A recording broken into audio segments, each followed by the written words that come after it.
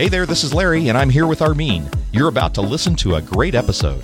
But before you do, we want to let you know that we're now podcasting over at the Bold Idea Podcast. That's right, and we're not adding any new episodes to Reinvent Your Me, but we think you're really going to like what we're doing on the Bold Idea Podcast. We're interviewing some great guests and packing ideas and inspiration to help you put your faith to work to bring your idea to life. So when you're done with this episode, go check it out at boldideapodcast.com. Episode number 8 of the Reinvent Your Me Toolbox. This is the Reinvent Your Me Toolbox. Quick tips and tools to help you excel in life and in your life ventures. Here's your host, Larry Gates. Well, hello, and welcome to this edition of the Reinvent Your Me Toolbox. This is episode number 8, and we are upon a new year here, and it's the time of year when we start thinking about the new year resolutions that we want to have, and maybe what habits we might need to create to get to them. So it's a new year and perhaps new habits for each of us, and we want to talk about that in today's show. How can we create habits that stick?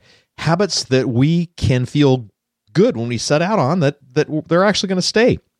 You know, there was a study back in 2007 at the University of Bristol that looked at 3,000 people, showing that 88% of those who set New Year's resolutions failed in keeping them, despite that over half of them thought that they would be successful doing so. So there's no surprise here. We all have, from personal experience, probably set a lot of New Year's resolutions over the years, and you're probably contemplating what might be different for you in 2016.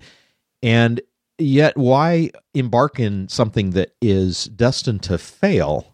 And perhaps it isn't the idea of the resolution, but how we set about doing it. So we want to talk about that in today's episode. We want to talk about how we can stick to our resolutions, and really more importantly, how do we create habits that stick?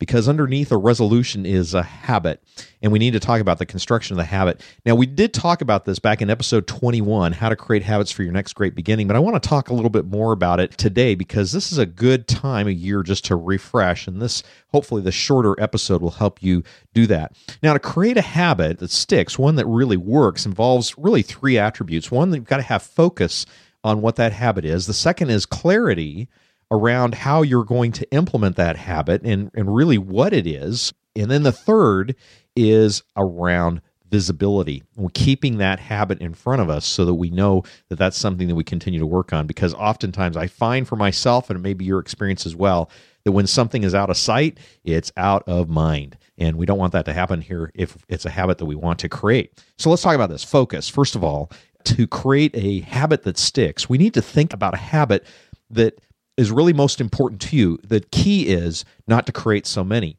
A lot of the reasons New Year's resolutions fail is because we pick too many. There are just too many things to work on, and you want to come up with not a bunch of stuff to do, which you might actually be able to do over the course of the year, but instead of doing it all at once, think about adding a habit sequentially. So pick your most important habit, something that you really want to do rather than stop doing, because you're more likely to engage in a positive habit, something that you will start to do, than you are in a negative one, something that you want to stop doing. But regardless, frame it positively and find one that you can start with. And the reason for that is because we only have so much willpower. If you go back to episode 51, what you need to know about willpower, you'll discover that we have just this tank, this reserve of willpower to make choices every day.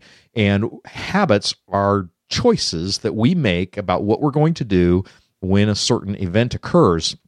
And that's what the design of a habit that we want to take advantage of. Now, we have to do that when we have the most amount of willpower to get it done.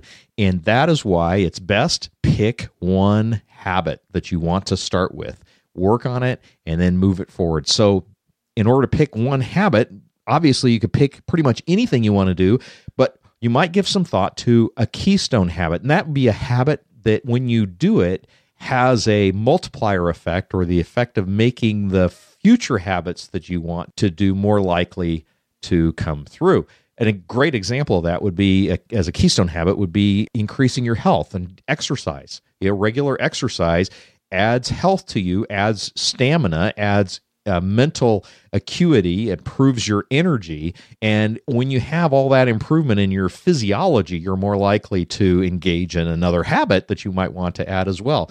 So that's why exercise is really a terrific keystone habit to add. It could be writing, could be a great keystone habit, because when you choose to write every day, I journal every day, have for the last 3 years. It's been one of the habits that I added, but it was a keystone habit because it has more than the effect of just writing 3 pages. It improves my clarity, my perception, my self-awareness. It helps me resolve things. It gives me opportunity to express more gratitude and more mindfulness, keeps me more peaceful. Those are all benefits that are keystone benefits because they affect the other things that I do. Another what might be just a very simple thing, to review your task and goals every day. I have started a habit, very simple one, of just reviewing and organizing what I want to do. Now, that doesn't mean that I come up with everything that I want to do for the day, but I organize it each day for whatever period of time that it might need to take. And just doing that increases clarity and increases my ability to prioritize.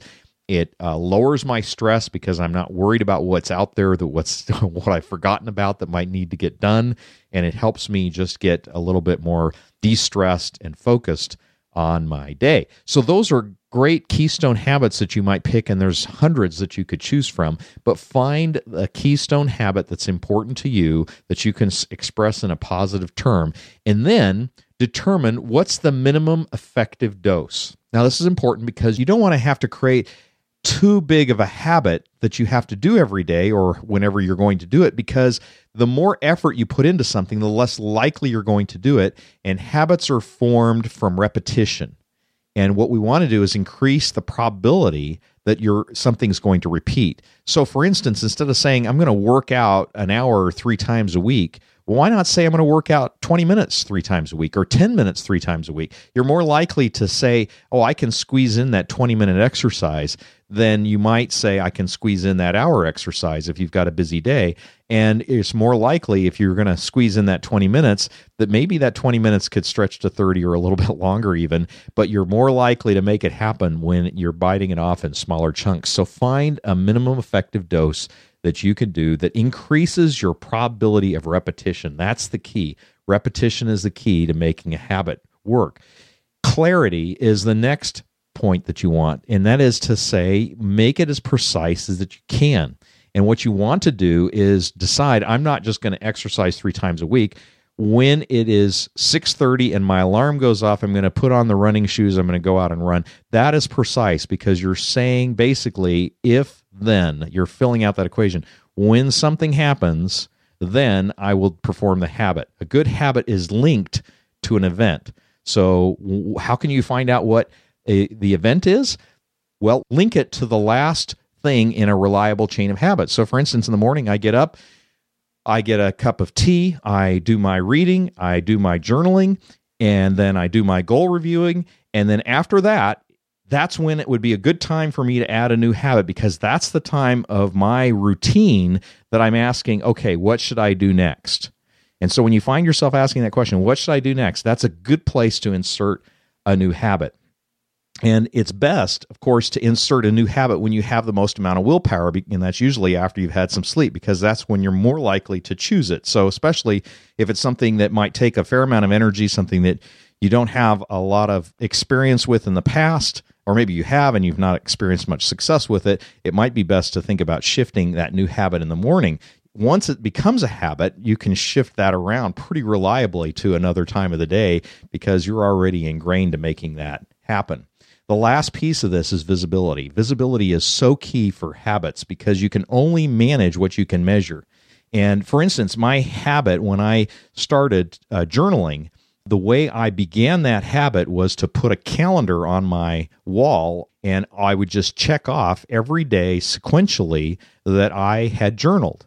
And after a while, I would see this string that I don't want to break. I want to just keep those checks going. Every day, another check. And after a while, it was to the point where I didn't need that visual aid anymore because it became something that I didn't even think about. I got up and that's what I did. Right now, I'm using a new tool that I found on the iPhone called Strides. And that is allowing me to add some new habits for 2016 because I can add the habit and then I can check how often I want to repeat that habit, and it can then send me a reminder when I haven't completed it. So if you have an iPhone, it's a beautiful app. It's called Strides, and it might be helpful for you as well. Well, I hope you found these tips to help you create habits helpful. Give them a try and let me know how it goes. Visit our show notes at reinventure.me/RMT8 or call our show line at 612-314-5447. Until next time, this is Larry Gates wishing you a happy new year. Go get 'em. We hope you enjoyed this episode of the Reinventure Me Toolbox. To get the show notes for future episodes sent to your inbox, subscribe on our website at reinventure.me.